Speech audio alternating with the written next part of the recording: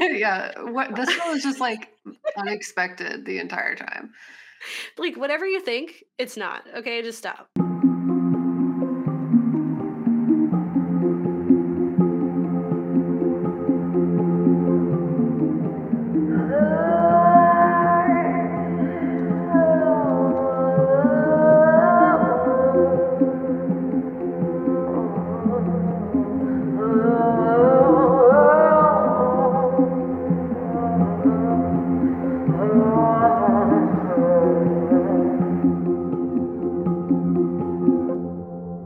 Hi, I'm Gabe, And I'm Kat.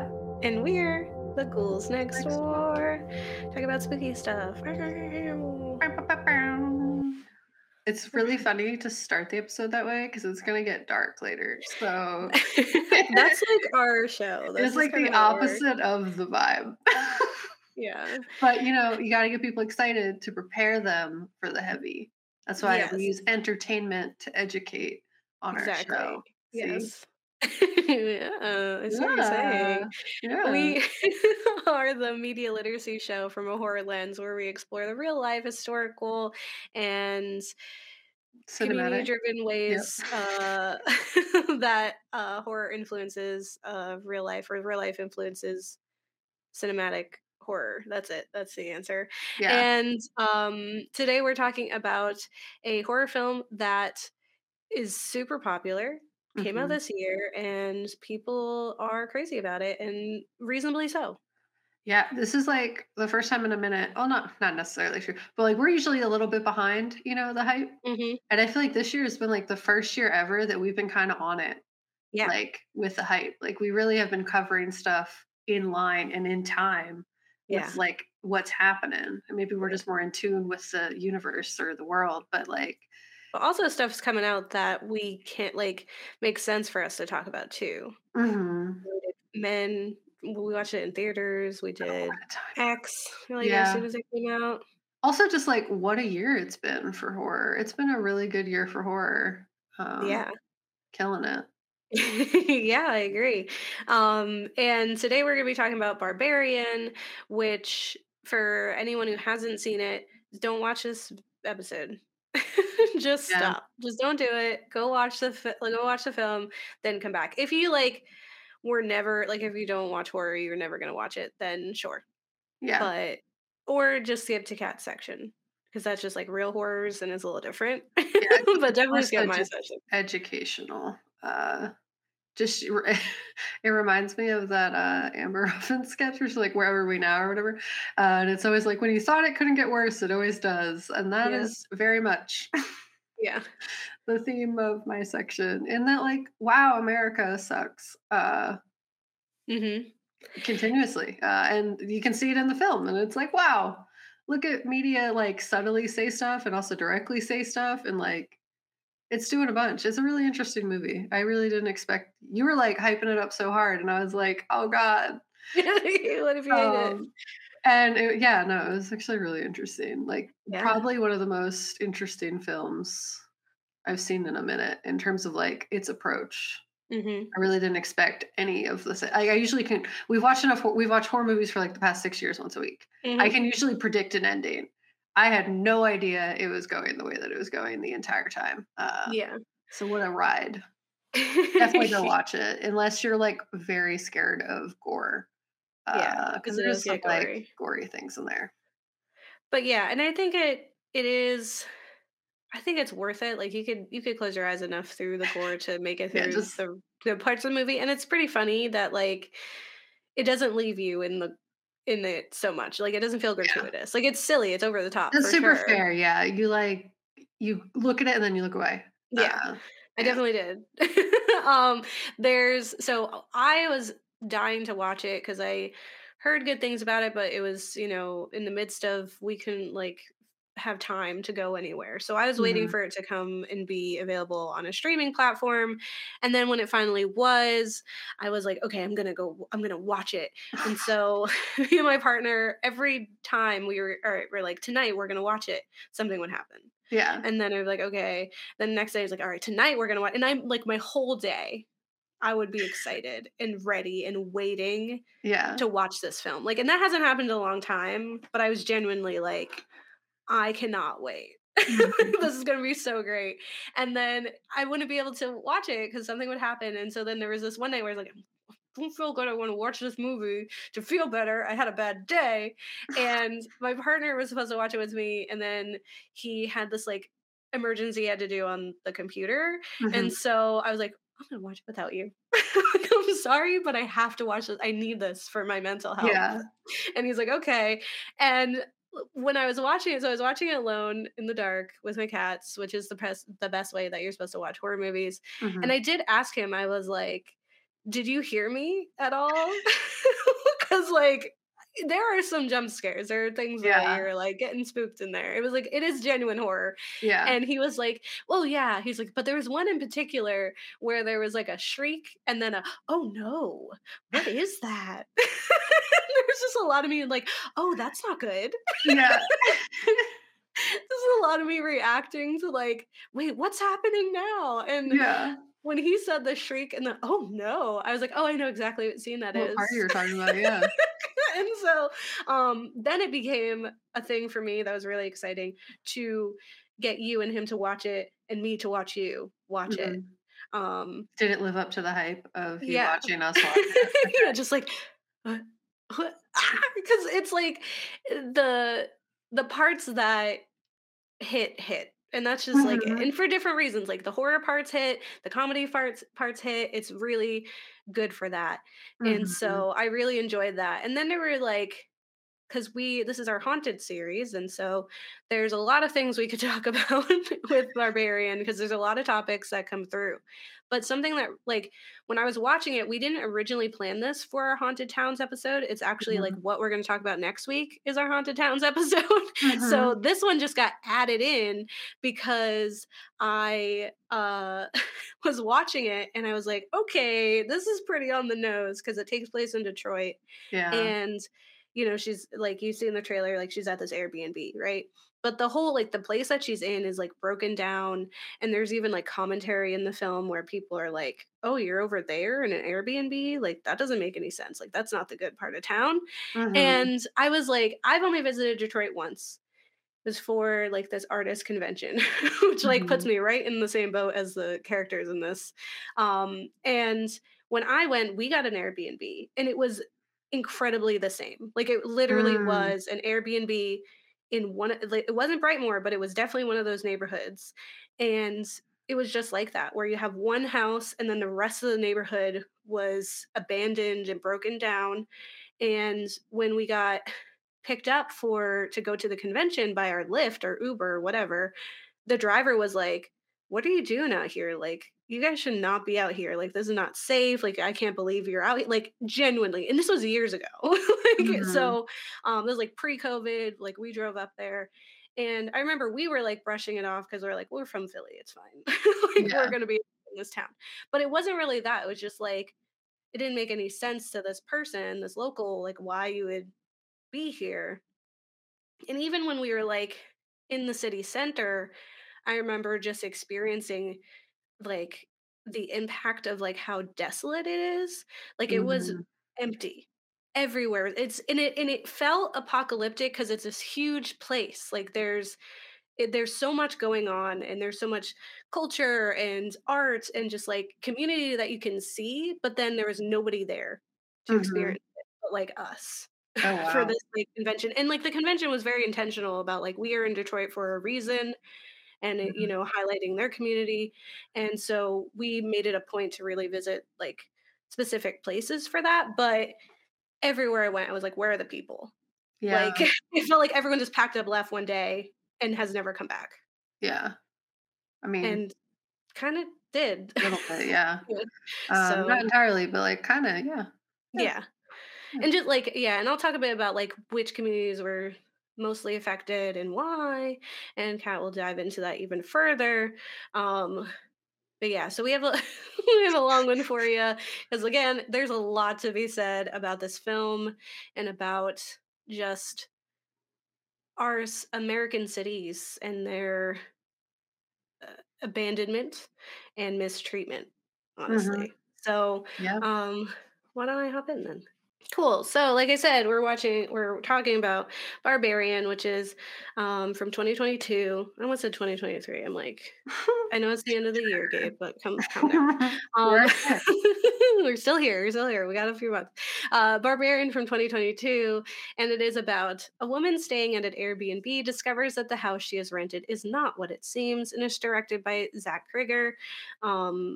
Yeah. So that's what you get when you're when you're talking like when you watch the trailer. It's like Airbnbs. Oh no, which Mhm. was reluctant to watch it because of that because I've seen that film and Yeah. it was fine. It was not Yeah. my favorite film. So I was like, "Oh, is it gonna be that again?" Nope, nope. Yeah. What this one was just, like, unexpected the entire time.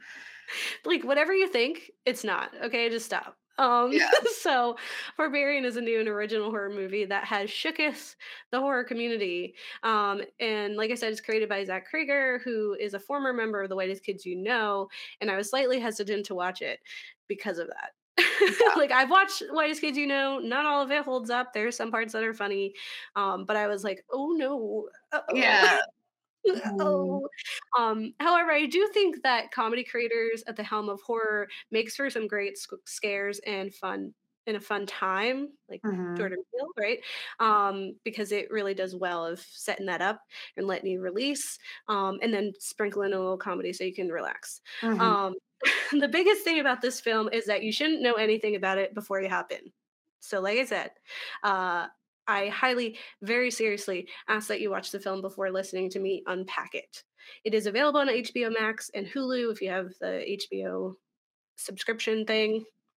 So Mm. go there and watch it. Ask for someone's login. Like, please go watch it because there is so much I can say about this film and a few different themes that I could unpack. But this is our episode about haunted towns, so I'm going to try and steer towards the haunted Detroit rather than the feminist undertones. I'm going to try. Okay. If you end up talking about both, I think it's okay. You know, I'm gonna It's talk kind of about hard the not town to. aspect a little bit, so it evens out, evens out. Yeah, it's gonna be what it's gonna be. Yeah. So please, like again said, please watch it because there is spoilers. It's not like a lot. I try to keep it a little loose, but I have to because of Mhm. what happens. And one of the biggest like parts elements of it is that you come in with your own like feelings about the Yeah. characters and the situations. Like you got to come Mhm. in fresh. So the film opens on Tess, a young woman in her car on a rainy street. She scrolls through her text of an email containing the lockbox code for her Airbnb. The situation seems normal as she mumbles the code to herself, though it is wrong, before trying to unlock the box for the key. When she does get the box open, the key is missing. Luckily and strangely, someone is in the house and opens the door for her. Scary. Red flags. And so the trailer's teasing begins with essentially that. So who is this guy and what is he doing in her Airbnb? Is this an Mhm. Airbnb horror movie? It is and it isn't. It's better than any Airbnb horror movie you've seen because it actually is talking about the issues of Airbnbs. Anyway, Yeah. Bill Skarsgård plays Keith, the current guest of this double booked Airbnb. And Tess is a new final girl fave for me. Her gut and initial reaction to presumed danger really resonated with me. Like how she reacted to a lot of things, I was like, yeah, I feel that. There's a Right lot of her like, response. Yep. immediately Tess is on the fence about this handsome stranger, and the audience is also wary of him thanks to the seller casting decisions because we cannot trust Pennywise. Yeah. Uh, Bill Skarsgård has played villains, even in a film called Villains. Okay, like it's on like you come in like I Thinking, don't care how yeah. cute you are. So she takes many precautions and isn't shy to let him know she is uncertain of him and cannot be played. She doesn't drink his tea. She calls hotels for rooms. She checks his reservation confirmation, takes a photo of his ID, and sleeps in the room with a lock on the door. And throughout the film, Tess behaves like any final girl should, aware of the dangers in our world and cautious of her place in it. Her only flaw, we'll come to know, is that she is too kind. Yep. She cared too much. Yep. And could be just because she's not from here. Like she's not from Detroit. She hasn't lived in this like environment. That can contribute to it. But she is too kind. Uh, Keith tries in all he does to put Tess at ease, and in those attempts, he fumbles nervously. And he is aware of her discomfort and caution, but every time he tries to dispel those worries, he only reinforces them.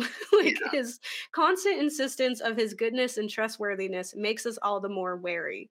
Um, if you have to say it, like Yeah. then like you're I think thus protest too much. Yeah. Like, and she didn't drink the tea, like I said, so he remarks on that and tells her that he can watch her make another cup, and he like insists that she drink this tea, and you're like, "What's in the tea?"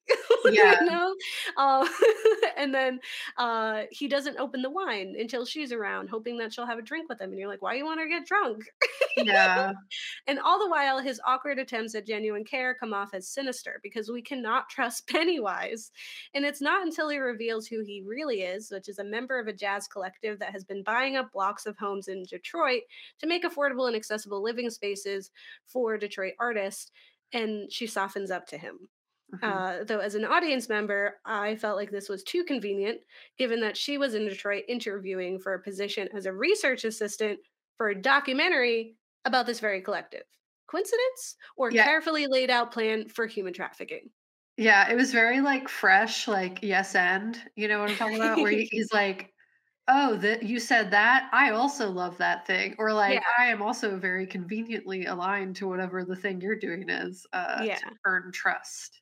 Like part of like a little, it's a little more than like advanced than that because it was so specific and he offered it up first, Uh-huh. like those details.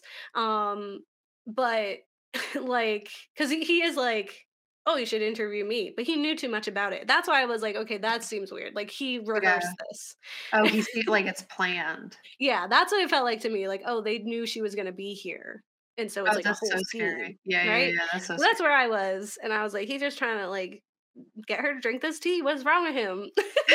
So, in an article on Collider titled "Barbarian Ending Explain the Horrors and Resilience of Womanhood," writer Raquel Hallman explains how this interaction and Tess's overall caution sets the tone for the entire film, saying, once Tess and Keith are able to interact on a human basis, she relaxes enough to explain to him how many precautions she had to take before calming down, while he never particularly felt as though his safety was ever in jeopardy. She Mhm. even remarks how, if roles were reversed, Keith would have just settled right in without a second thought. The first act does a brilliant job at establishing the female gaze that governs most of the film. Women are often socialized to constantly watch over their shoulder and to regard unfamiliar men with caution. It's the marked differences in socialization and overconfidence in their own safety that brings each of the men to their demise. I was like, yep. Yeah, Because exactly they don't that. have any red flags. Like, they're not like every single time they're met with something that's scary, they're like, whatever, what's that? Yeah, let I'm me look at it. mad. I need to see it with my own eyes. Yeah, It's man like you don't. angry, like, that's it, like, every time. Once this human connection is made, Tess loosens up and the film takes a sharp turn into romantic comedy. A Mhm. montage of the cutest scenes occurs where were this not a horror movie, wouldn't this be a really sweet meet cute, Yeah. a story to tell their children? We booked the same Airbnb. It was fate. Like Mhm. practically writes itself. So they have a wonderful night, and Tess has herself thinking she may have stumbled into a real life rom com until she goes to sleep. She hears noises. Her door is now unlocked, and she can hear and see Keith twitching and mumbling in his sleep. Is he okay? Yeah. Uh, it's okay. Doesn't it still doesn't run into horror territory yet. Like it still is Yeah. very much just like, okay, we just been messing with you this whole time. Yeah. In the morning, Tess ventures back out to her car after reading a cute note from Keith wishing her luck on the interview. And now that we see the neighborhood in the light, it's even more unsettling and terrifying than it was in the rainy, dark night before. It feels sinister, forgotten, and foreboding. Keith has cautioned her the night before, saying he wouldn't even go around the neighborhood at this time of night, which is saying a lot because he had no That's a worries. fear. Yeah. And at the time, it fueled our mistrust of him. Like, why is he trying so hard to get her to stay? Was what Yeah. it felt like. Like he kept, oh, there's convention in town. Like it really felt. to In a horror yeah. movie situation, it felt bad. Yeah, In a we rom already knew it was a horror movie, so our guards were already up anyway, but would have been even yeah. more, like, just because we know life. Yes, and I think if it was a rom-com, we would've been like, "Oh, it's so cute. The Yeah, world." it's a different frame. Exactly. But in the daytime, we can see why he was worried. And this is not the suburbs. This is a desolate, apocalyptic wasteland. Um, Tess eventually goes to her interview, and it seems to go well until the filmmaker asks her where she's staying. And when she learns that Tess is in Brightmoor, she becomes visibly worried. No one should be staying there. This is one of the hints that something truly sinister is occurring. This abandoned and broken neighborhood seems to have sad secrets. The Yeah. horror movie kicks in finally when Tessa ventures to the basement to find some TP, and she gets locked in and soon discovers a hidden hallway to which she promptly nopes before eventually final girling her way to see in the dark. Which Yep. I was like, that's what made her my favorite. She's very resourceful. Like she set stuff Yeah. up and she was like, I'm not just going in here, you know? Yeah. It was really giving Erin from Your Next, but like Oh, on a yeah, yeah. regular person scope, you know? Um, so now that she's set up a way to see in the light, she's rigged this mirror to reflect the light into this spooky hallway. She stumbles into the secret space to find a truly horrifying room. It's dirty, contains only a single stained bed, a video camera, and a questionable bucket. When she is freed from the basement by Keith, she is shook. Yeah. Panicking, she begs Keith to leave, and he brushes off her fear. She must be hysterical. What I'm not gonna get upset because of a bucket. Oh He my reasons god. that a strange room with a bucket and camera is not enough to send him running. I don't know why not, but okay. Yeah. It ain't that deep. I don't need to stay any place for any reason. Like what? When he goes to investigate, he begs her to stay in case he gets locked in, and Tessa's folly begins. This is when Yeah. we truly see that she's not full final girl. Yeah. She's a little too much. Too Um, nice, as she when said. he's yeah, exactly, poor thing. He's gone for far too long, so she goes to find him, leading to a new secret tunnel leading further down. Because why not? You're like, Yep. don't why are you going down here? Even she's like, why am I going down here? For this Yeah. one day? Like, what are we doing? Um, and in this horrifying tunnel, she is very clearly terrified. This is another thing I really appreciate about Tess was like horror final girls get scared, sure, and they do a lot of screaming and running, but she was like genuinely scared. Yeah. No, I was like, this is valid. This is exactly how you react if you're wandering down into this tunnel. And every time she sees something scary, she's like shaking and she's calling for Keith and she's like, where are She you? just keeps looking back like, "I wanna go back. That is the Yeah. right decision here. I should not be down here. I am consciously choosing to do the wrong thing," and she's aware of that Yeah. the entire time. But like fights that to Yeah. save him. Uh-huh. And you think it might be, oh, because they have chemistry, but it's not the case. She just really cares about people. Yeah. So she sees all these red flags. There's a lot down there. And after a truly harrowing encounter that will leave you pondering what this movie is actually about, the film snaps over to an entirely new character. It's Yep. just like, oh, okay, what? That's the, oh no. And then, what? What are we doing? So Justin Long is in this film. You might not know that because it's not in the trailer. And Yeah. he plays AJ, who is the owner of this Airbnb, who was flown to Detroit after being accused of sexual assault. And he looks to sell the place to pay his legal fees. Um, he was another character I was really worried about. Yeah. But it's okay. Trust me, I was very nervous. Um, he is nowhere near a hero at all. He is very Yeah. villain. When he arrives at the house to find traces of another human's presence, he isn't scared or worried. He's angry. It's very specific, right? Yeah. He doesn't have those cautions of like, what if they're still in here? It's like, how dare you be in my house? Yeah. Which was like, are you kidding me? Your house? You didn't even know, like, you forgot about this house. This Yeah. isn't your house. And I'll talk about why that's even further a problem. Um, he is continually the worst, but his behavior towards the discovery of the secret rooms is what sets him apart from Tess. Instead of acknowledging the red flags and creepiness of the basement and secret tunnels, he, like Keith, brushes it off. Neither of them conditioned to be wary of their surroundings or to be on guard. Yeah. He's like exponentially worse, but Yeah. he's also like not gaslighting her because he hasn't seen her. Yeah. So we're given quite a bit of comedy to relieve the stress.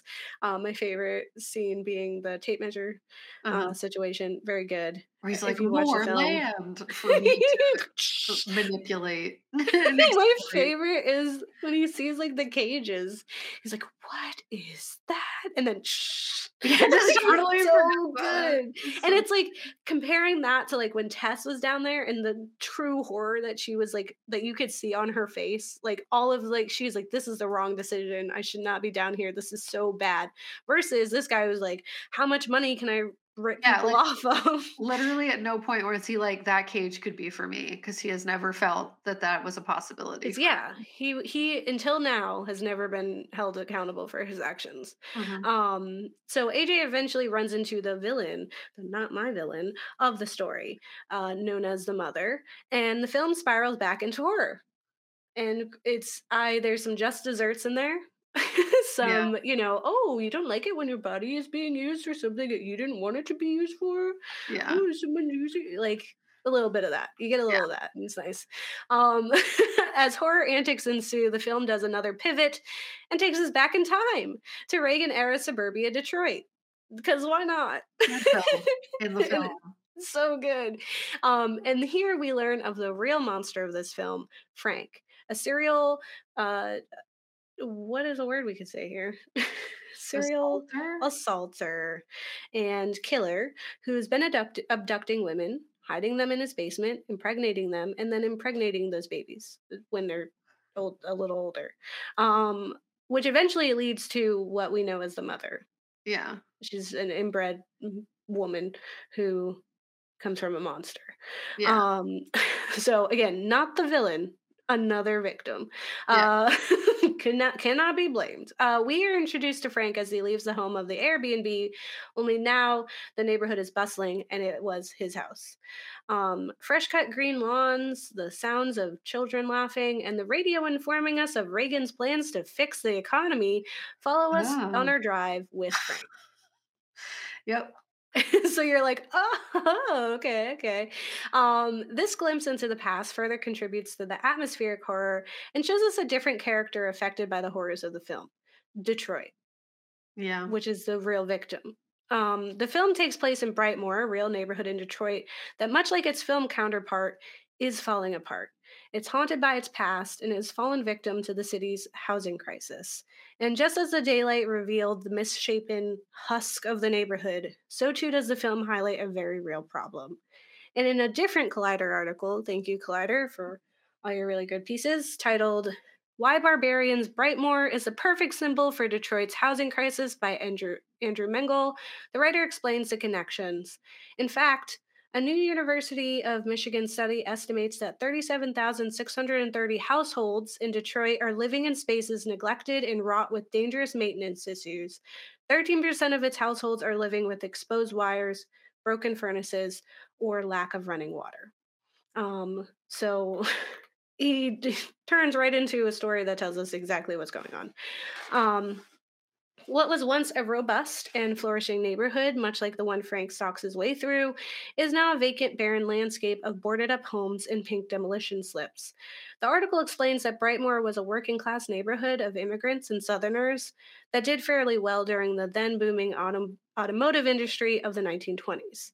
Um, so it started off pretty good, and it was primarily people of color or people coming up just to find a better way of life. And so, thanks to Dodge, Chrysler, and Ford, the city had had the fourth biggest economy by 1920. And Mengel explains according to Data Driven Detroit, there are approximately 70,000 vacant households in Detroit with an overall 20.7% vacancy rate. And it's not just Brightmoor. A Google search of Detroit's most abandoned neighborhoods leads to others like Gricksdale Farms, Westwood Park, and about a dozen others, all of which note over 25% vacancy. That's a big chunk Wow. of an entire population that all these houses just desolate. Mhm. Um, In the film, Frank reluctantly catches up with a neighbor who explains like much of the neighborhood, are packing their bags. The neighbor loosely explains the departure as the neighborhood is going to hell, without specifying the need to leave. However, during this time, the 1980s, Detroit was experiencing a phenomenon known as the white flight, spurred by racial tensions, which is what Kat's going to talk about. Yep. Um, Essentially, this resulted in the city's white families leaving for the suburbs of Michigan, leaving the city desolate and abandoned, and a prime environment for ne'er do wells like Frank to prey on his victims. Yeah. Um, just leaving it to be. So, Kat will talk more about how Detroit is haunted specifically, but what also contributed to the desolation of neighborhoods like Brightmoor was the late 2000s global recession. This led to a decrease in car sales, which for a city reliant on car creation was hit hard by. And Mengel goes on to explain how the consequences rocked Detroit, and the city's commerce titans like Ford, General Motors, and Pontiac laid off thousands of workers and led to a 25% population decrease. With auto factory layoffs, workers migrated out of the city, deserting their homes and deserting Detroit, leaving the city a gray field. The city's once famous structures like the Grand Ballroom, Vanity Ballroom, Packard Automotive Plant, and the Lee Plaza Hotel still stand vacant as of the writing of the article.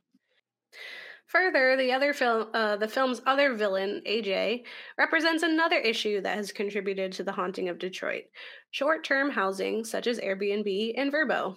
Um, People are buying property for low rates and renting them to temporary visitors, which the effect of short-term housing, the housing shortage, and recent inflation numbers have ballooned housing prices in America and have peaked mortgage rates to the highest they've been in 12 years, says Mengel.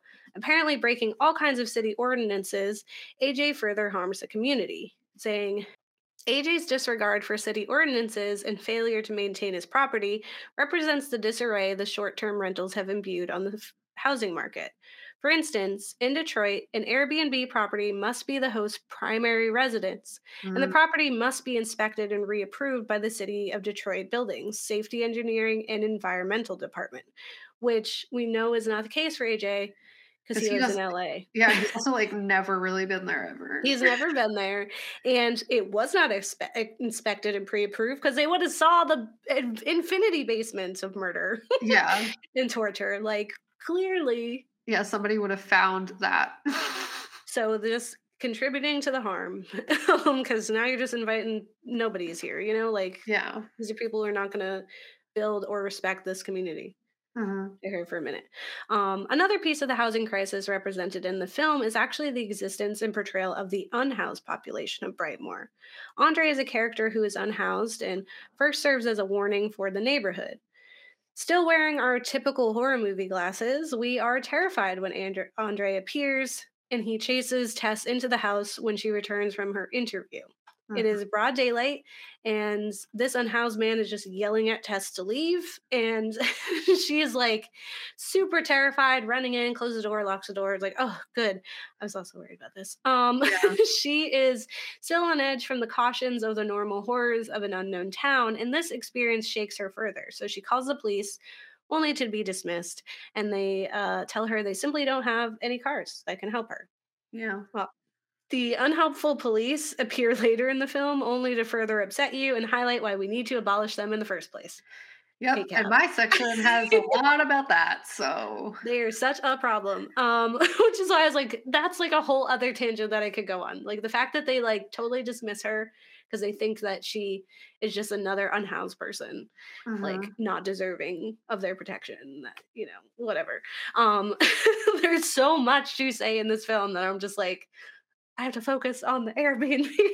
Yeah. So, um, I was really worried about Andre's appearance in this, just as I was worried about AJ's portrayal at first. I was fearful that the film would fall into some harmful stereotypes and rhetoric. But Andre is a hero, and he is one of the few folks left living in this husk of a town, and he knows of the horrors happening below. His yelling at Tess wasn't in a fit of mental duress, but rather a true warning of the house's evils. He Yeah. later helps to rescue her and scolds her for caring about the others. Essentially, like, you need to get out. Like, you need to protect Yeah. you. They're dead. That's it for you.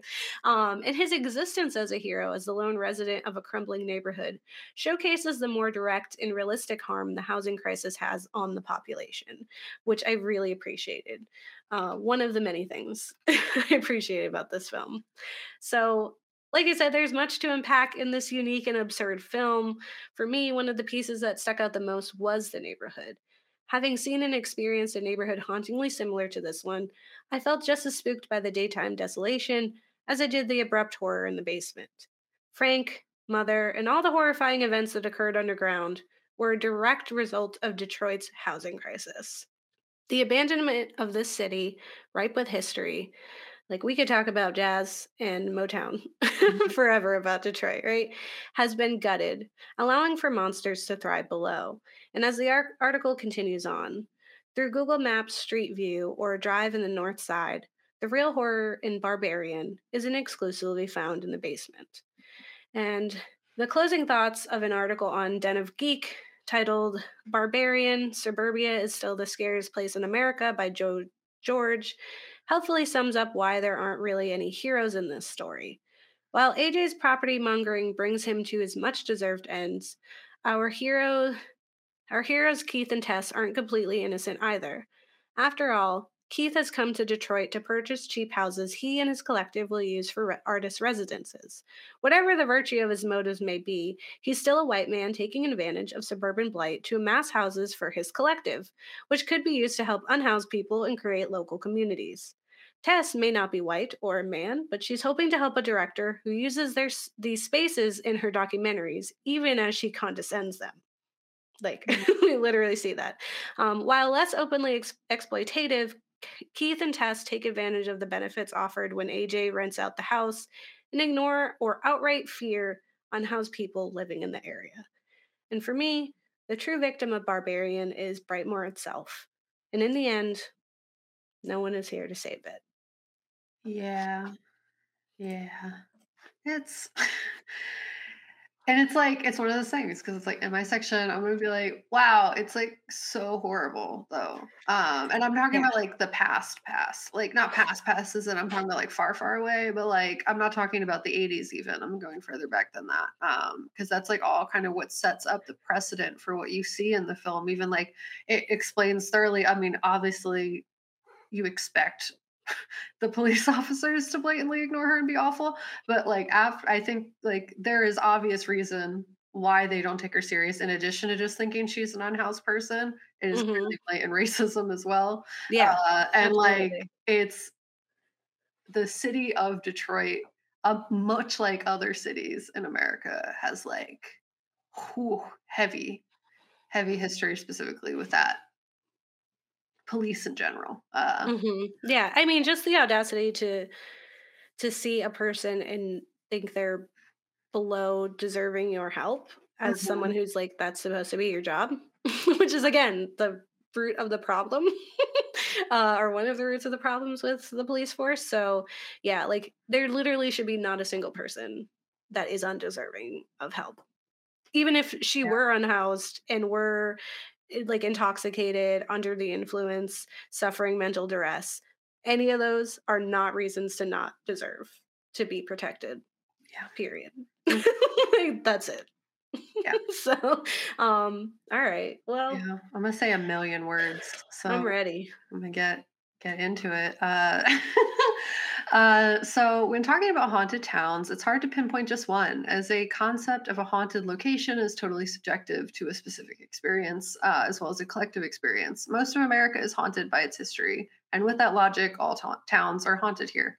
There are endless horrible things that have taken place here that would create the necessary energy and impact that would give cause to haunting. However, this film specifically highlights Detroit, so for my section, I'll go into greater detail about some of the things shown in the film, as well as the many reasons Detroit is like deeply haunted. Yeah. So, Detroit, Michigan. What is haunting Detroit specifically? Hints at this are highlighted throughout the film. Gabe got into it a lot in their section too. Although it's like the staging ground for the plot that's taking place, not Hmm. exactly like the forefront of the story, although it is still very important. It's like something that's highlighted throughout the film, but we don't get to unpack it, I guess, at the level that I'm going to now. Mhm.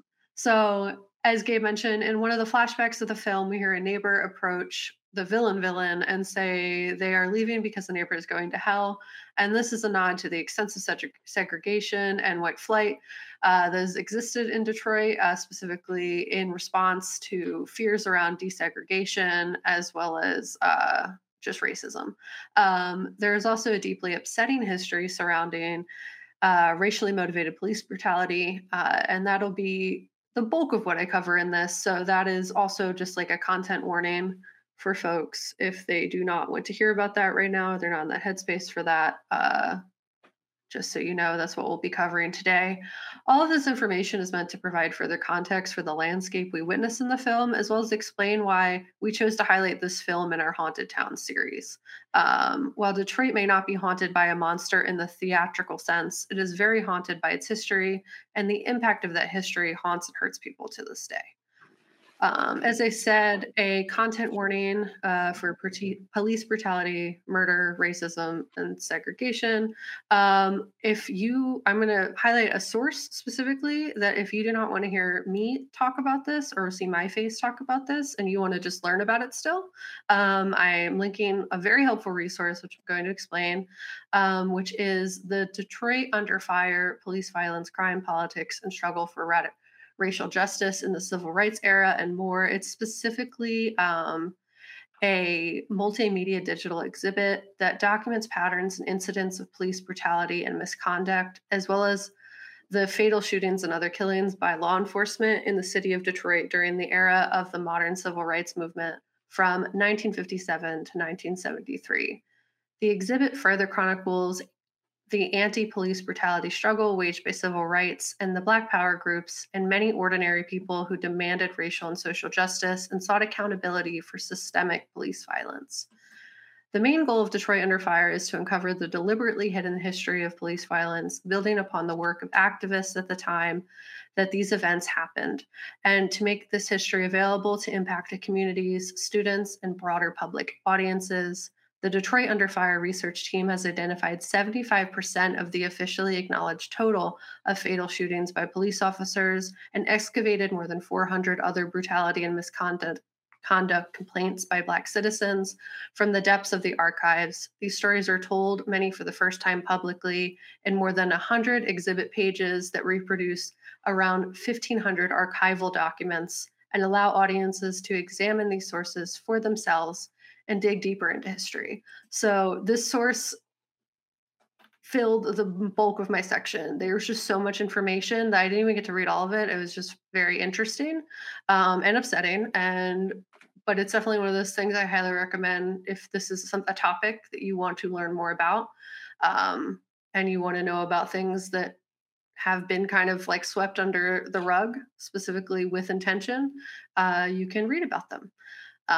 It was published in March 2021, and it was a pilot project for the Policing and Social Justice History Lab, an affiliate of the Carceral State Project at the University of Michigan. So, with that being said, there is no way I can cover the entirety of this in the time allotted. So, I recommend reading through the historical documentation at your leisure if you wish to. Detroit specifically has a long and complex history with racism, and a turning point in that history that ended up unfortunately being more performative than anything else was the political career of Mayor Jerome Kavanaugh. Um, Jerome Kavanaugh ran as an antithesis of the Republican incumbent Louis Mariani. He was a young liberal Democrat, a supporter of civil rights reforms, and he advocated for a better police and community relations. African Americans and white liberal voters rallied around his campaign. For many commentators, Kavanaugh seemed to be Detroit's version of President John F. Kennedy, a youthful Catholic politician, a father of six, an energetic reformer. Kavanaugh ran on the platform of change, promising more jobs and a return of Detroit to be a great city it had once been.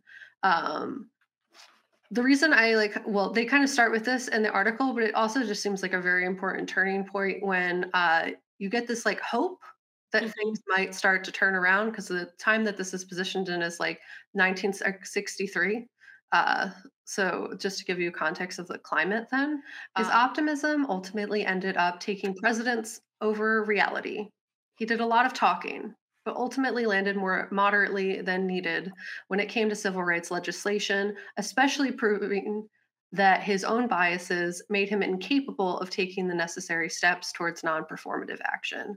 Kavanaugh, once in office, appointed George Edwards to be the new commissioner of the Detroit Police Department with the goal of achieving like light reform, like diet reform. The reform was packaged as equal enforcement of the law, but really it was just a more firm reminder that the police should be like their whole thing was like there was a code of conduct made in like the 50s, and they're like, this is just a nice reminder that you should have been following that the entire time. Mhm. That was their reform. They were like, hey, Reform remember is you the have a bridge. handbook, read it and do what it says. That was all they did. They didn't actually reform anything. They Mm. just said that they were mad that they weren't listening to their handbook.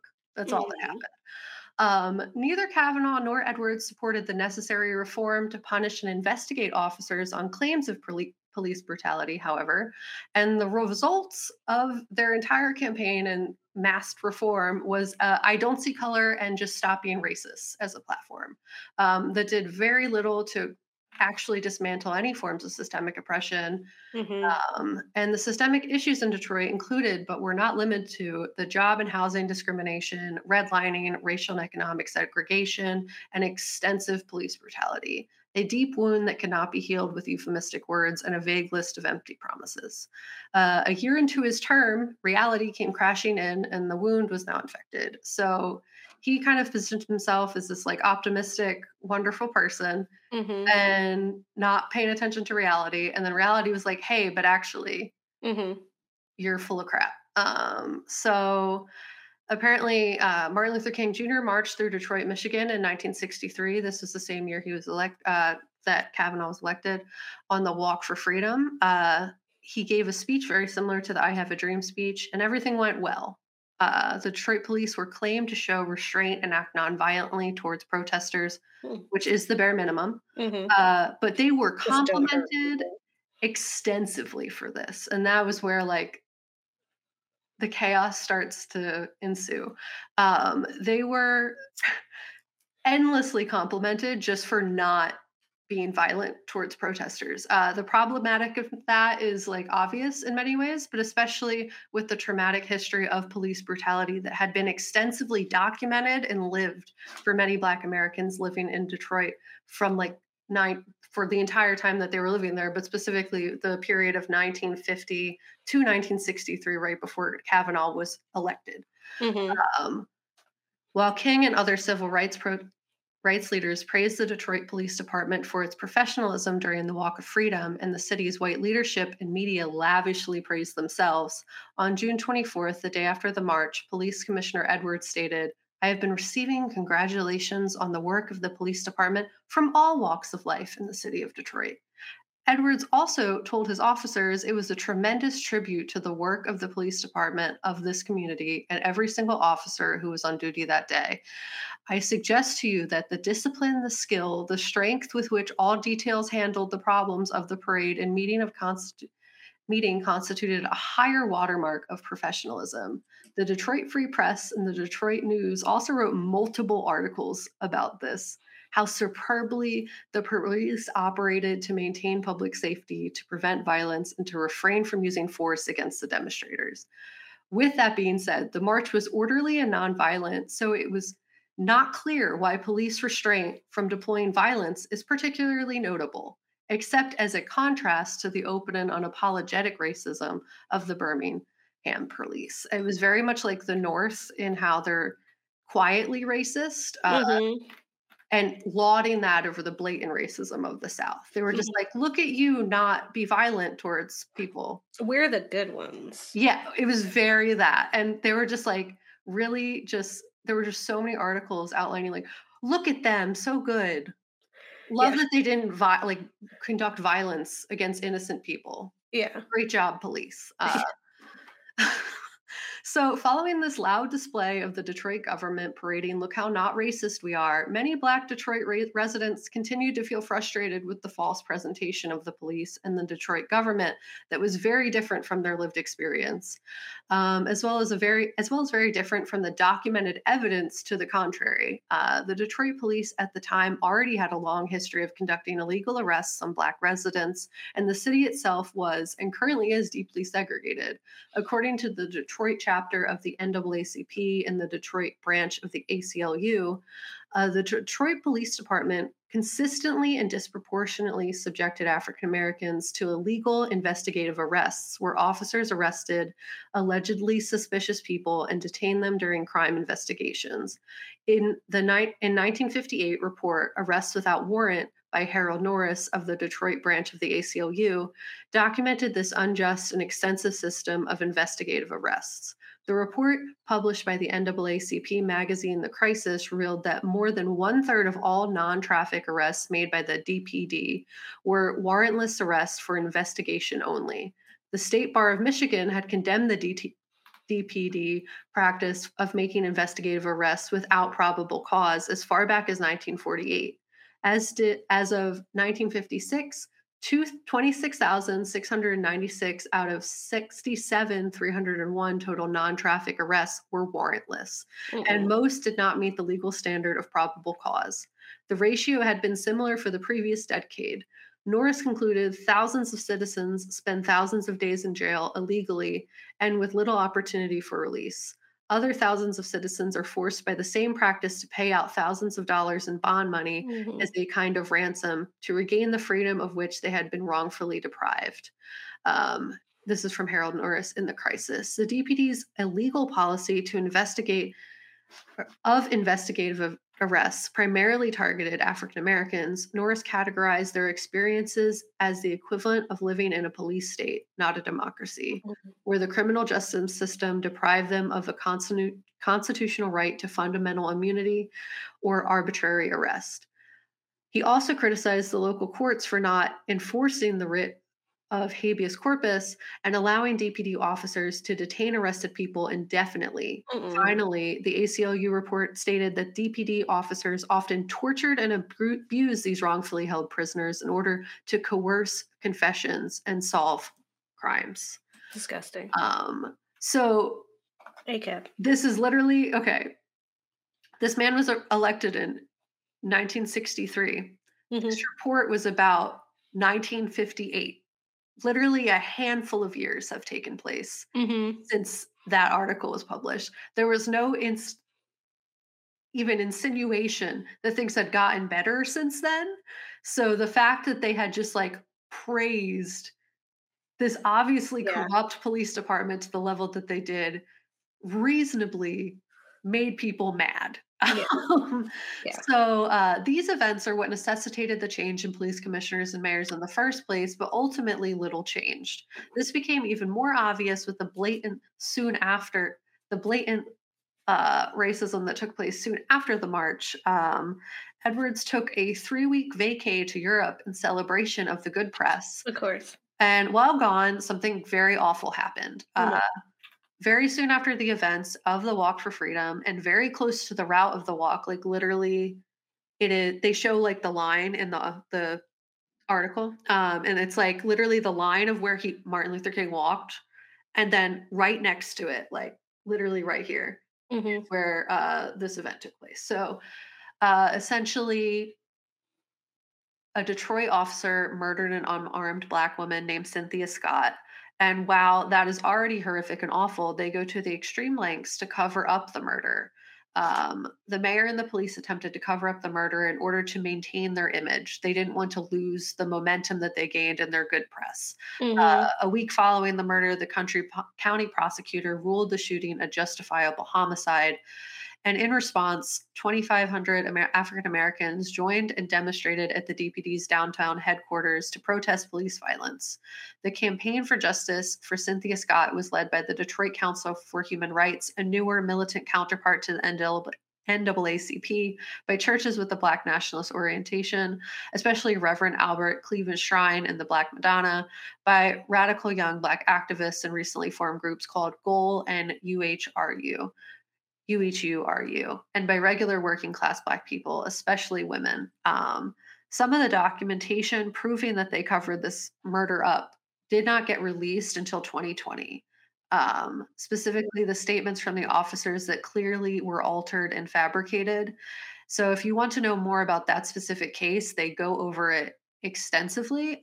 There's an entire section of the website outlining the corruption of that specific incident. Unsurprisingly, the media supported the officers' framing of the event and defamed Cynthia Scott in the press as well, skewing the public opinion of the case.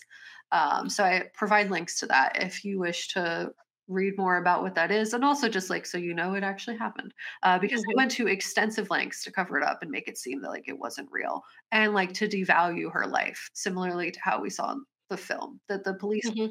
very much did not care about the people that they were Mhm. tasked with serving. Mhm. Unfortunately, just a year after, and another instance of police brutality, a young woman named Barbara Jackson was brutally attacked by Detroit police. Luckily, she survived the encounter and sued the Detroit Police Department for discrimination by race, therefore violating her civil and constitutional rights, and won, which was great. But unfortunately, uh, even though the verdict was a win, in 1965, the Jackson verdict, along with two others involving Black citizens from Detroit, announced simultaneously, represented the first completed police brutality investigation by a new agency. However, this did not result in tangible change, and the officers only received reprimands and were transferred to a different precinct. This failure to punish violent and criminal police officers had tragic consequences, not least because Patrolman Raymond Peterson went on to compile a long track record of brutality against other Black citizens and ultimately participated in the killings of 9 African American males, Mhm. including one that led to the prosecution for murder during the DPD's undercover stress operation from 1971 to 1973. So essentially, And that was the guy who just got transferred instead of yes. reprimanded. Yeah, so he got no consequences and eventually did get prosecuted for murder because he Mhm. murdered lots. But those murders could have been They could have been prevented. prevented if he just had consequences in the first place and was held Yeah, accountable for his actions of course. 100%. So, and also they mentioned the stress operation, which they get into pretty extensively. It was really just like undercover police violence that was created to prevent crime by attacking people that they suspected of crime, which was just total racism. Mhm. And they did disarm and decontinue stress, but it took many, many, many years to get that. Mm. Um, they did a lot of damage, but I don't think I'm going to get too into stress specifically. So that's why I wanted to highlight in case you did want to learn about it more. Nationally, the war on poverty and crime further funded and militarized the police to terrorize communities by tasking them with monitoring things they should have never been in charge of. That being said, the target of the war on crime was not merely criminal behavior, but rather the sociological and economic factors that the national government believed led to criminality. To that end, police and other law enforcement officials were responsible for monitoring poverty, racial antagonism, family breakdown, and restlessness of young people, according to President Johnson's Commission of Law Enforcement and the Administration of Justice. By tasking law enforcement officers to solve community based issues, Johnson established a national war on crime as a guerrilla warfare style attack in poor urban Black neighborhoods. Flooding the streets with police, often in plain clothes, was the presumptive solution to the Americans' crime crisis. The policy led to racial criminalization of Black youth on the street, often for minor offenses or for nothing at all, and was not effective in combating actual criminal behavior. In Detroit, despite a rampant influx of officers in the Black community, violent and nonviolent crime rates remained relatively unchanged during the mid 1960s. The most Gotham and Batman like method that was so close to the point, but chose the entirely wrong solution. They Mhm. recognized that poverty has an impact on people. And instead of funding public programs to uplift those communities, he was like, let's just punch them. Mhm. Let's just murder them and punch them, and that'll fix Justice. it. Like, it's just so, it's like they were so close to the point and then just were Mm. like right off. Yeah. It's just so dumb.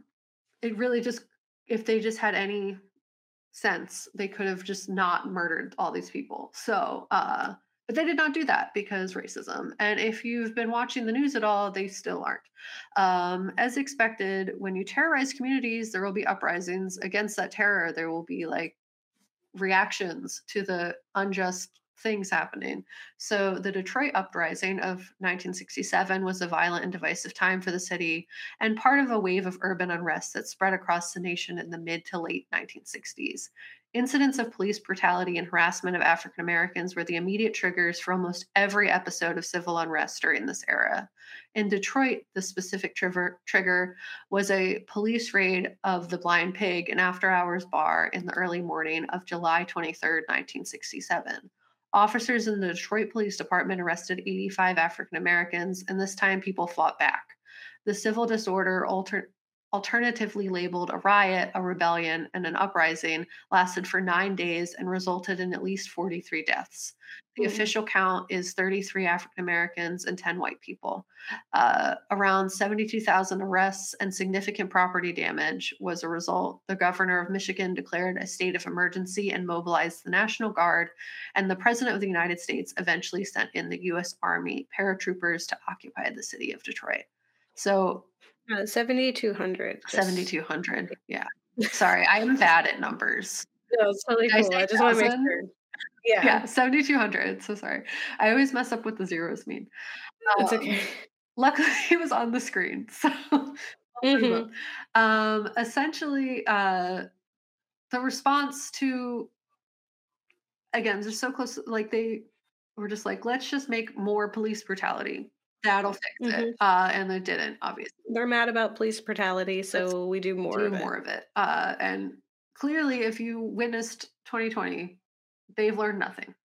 Hmm. Uh, so, when asked why they were upset about what was happening, why the riot even took place, uh, the causes were pretty, you would think, obvious. Riot causes identified by Black residents of Detroit and Urban League survey stated that while systematic police brutality and mistreatment of Detroit's African American residents served as a catalyst, the 1967 uprising also was the culmination of many underlying forces, including deep patterns of racial segregation and discrimination in housing, education, and employment. The typical rioter was an unemployed African American male between 15 and 24 years old, and in the aftermath, the investigation seeking to pinpoint the cause of the civil unrest blamed white racism, housing segregation, Black male unemployment, and especially widespread African American resentment against police brutality. The story of African Americans in Detroit revealed a similar indictment, uh, Indictment. indictment words. Hmm. A survey of African Americans in Detroit revealed a similar indictment. Police brutality was the number one cause of the civil disturbance, followed closely by crowded and substandard housing, unemployment, and poverty. So they specifically list overcrowded living conditions, poor housing, lack of jobs, poverty, and at the top of the list, police brutality. The uprising of July 1967 shattered the previous false reputation that Detroit had as modeled as a city for racial progress. All that, Mm. in 1963, this guy's been mayor for all this time. Um, all that false euphemistic press Hmm. that was like, "Look Hmm. how great we are," was finally nationally shattered. Uh, Hmm. Everyone kinda actually knew what was going on now. It showed the whole world the very present tension that was caused by decades of racial discrimination and police violence. Despite all the evidence to the contrary, the Detroit Police Department learned nothing. They thought they were doing a great job. Uh Hmm. they denied police brutality ever existed, only as a hoax to campaign against law enforcement, if that sounds familiar. Yeah. So essentially, the thoughts from 1963 to present, or 1967 to present, have been pretty consistent. Mayor Kavanaugh doubled down in his performative progressiveness, claiming police brutality was a thing of the past, and signed a repressive and racially targeted stop and frisk law demanded by Detroit's white population on an indication of full alignment of white liberalism with police repression in the aftermath of the nationwide wave of urban uprisings. In addition, he enacted a hotline where citizens could call the police on things they thought might be crimes, which largely Hmm. empowered white populations to militarize the police against Black Detroit residents. The Black The birth of the Karens. yeah, the Black community even lists rumors initiated by white residents as the cause for police brutality in the surveys that were mentioned above. So the decision was especially tone deaf. The Rumor Control Center received more than 10,000 calls in the first 2 months of operation in the spring of 1968, and the volume skyrocketed after fears of another riot uprising intensified following the assassination of Martin Luther King Jr. In a typical pattern, civil rights protests such as the Black student school walkouts would prompt a flood of calls from fearful white residents and then the ensuing police crackdowns, which generally included serious brutality, would elicit alarmed calls from Black residents who heard rumors that the police were shooting African American youth. Mm. When you thought it could not get worse, it continues to do so. So, as time continued, the expansion of militarized, racially targeted law enforcement in Detroit, specifically during the early 1970s, took shape in the context of the punitive federal laws on crime and drugs during the Nixon administration. All of these things furthered the divide and fear from white residents, empowering them to weaponize that fear. This fear is what led to Detroit, like one, I'm not even talking about Reagan and all the damage that he did, but like this is what Mhm. led to it remaining one of the most segregated cities in the United States to this day. In another article titled Residential Segregation in Detroit by Allison Vuano, Zoe Wallen, and Kate Sateducate, they highlight how all these things coincided with segregation, financial inequity, and racism. Today, Detroit is the second most segregated city in the United States. More than half, 52.4% of Black residents of the greater Detroit area reside in primarily Black neighborhoods, well above the national average of 16.8%. And tensions persist over issues of segregation. To this point, primarily white suburban areas vetoed plans for a regional transit system in the metropolitan Detroit area, preventing increased integration.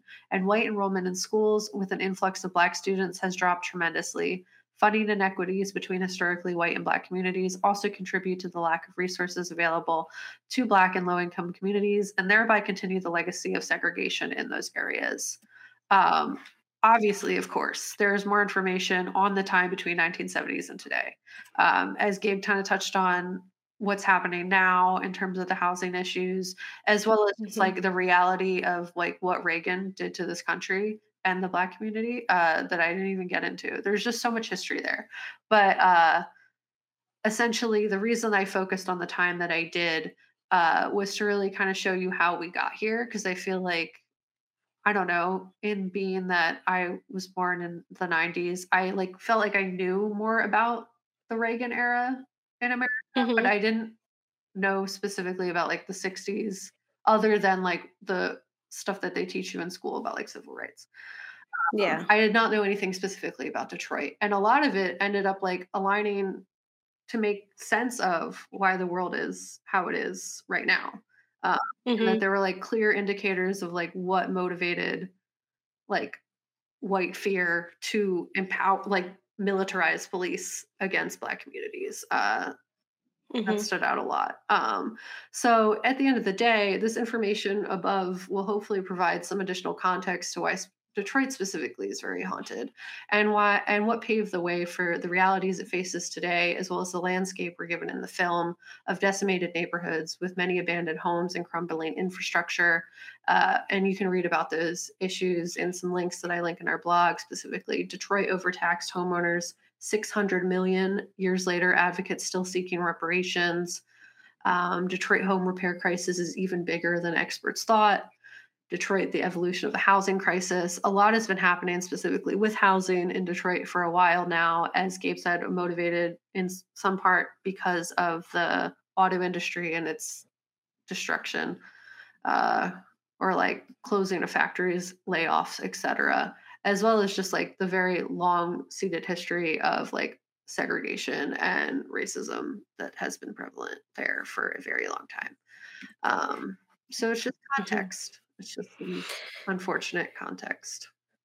Yeah. And I mean, we've talked about redlining and gentrification and how that impacts communities. And so that's like the direct reaction to that. Like, that's the link from those events and how it framed this very volatile and harmful like force on a community. And now like it's like their segregation is very intentional. It is to keep those people over there, keep us over here, all the funding comes over here, all the harm goes over there. Like, very specific, very intentional, and that's how you end up with a town like Brightmoor, and you end up with the horror stories like Barbarian. Not exactly, obviously, but like Yeah. the horrors that were like people might miss their Mhm. first time watching through. Yeah, 100%. And just like, also just, it's honestly just like insane how well documented all this is. In addition, like, that, like, there's just such a clear line of Mhm. how, and like how intentionality around hiding that information has been, like, in making sure that people don't know that information, so that they're like, What do you mean? How did we get here? It's been Mhm. so long." Where it's like, in everything that I read, there was just such a clear line to, like, Yeah. all the social factors of how, like, fear specifically influenced just so many of the wrong decisions, and how all those decisions stacked, and all of them involved violence, and, like, it's just so, like, obvious when you look at it all, I Mhm. guess. Yeah.